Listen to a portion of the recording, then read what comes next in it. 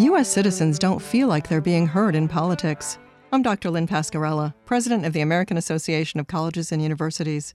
And today on the Academic Minute, Marjan Ehsassi, Berggruen Future of Democracy Fellow and Research and Assistant Professor at Johns Hopkins University, details this in an international framework. Elected representatives from a broad range of Western democracies are taking measures to give voice to citizens in decision-making.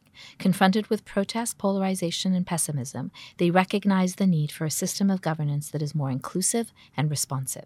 Our leaders in the U.S. have so far chosen to abstain from this movement, focusing instead on partisan politicking that sporadically ignites the base but does nothing to engage citizens in meaningful dialogue. The results are uninspiring. 83% of U.S. citizens feel that there isn't an adequate system for their voices to be heard.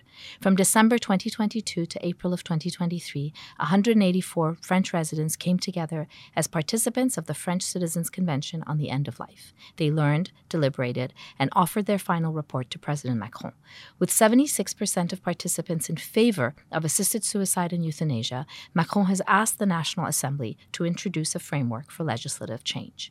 The Democratic Action Fund is another big idea in democratic innovations. Governments, national or municipal, allocate 5 to 10% of the amount they spend on elections to set up a fund for deliberative citizen engagement. DAFs accelerate the number of citizens' assemblies and create more opportunities to engage at every level of government.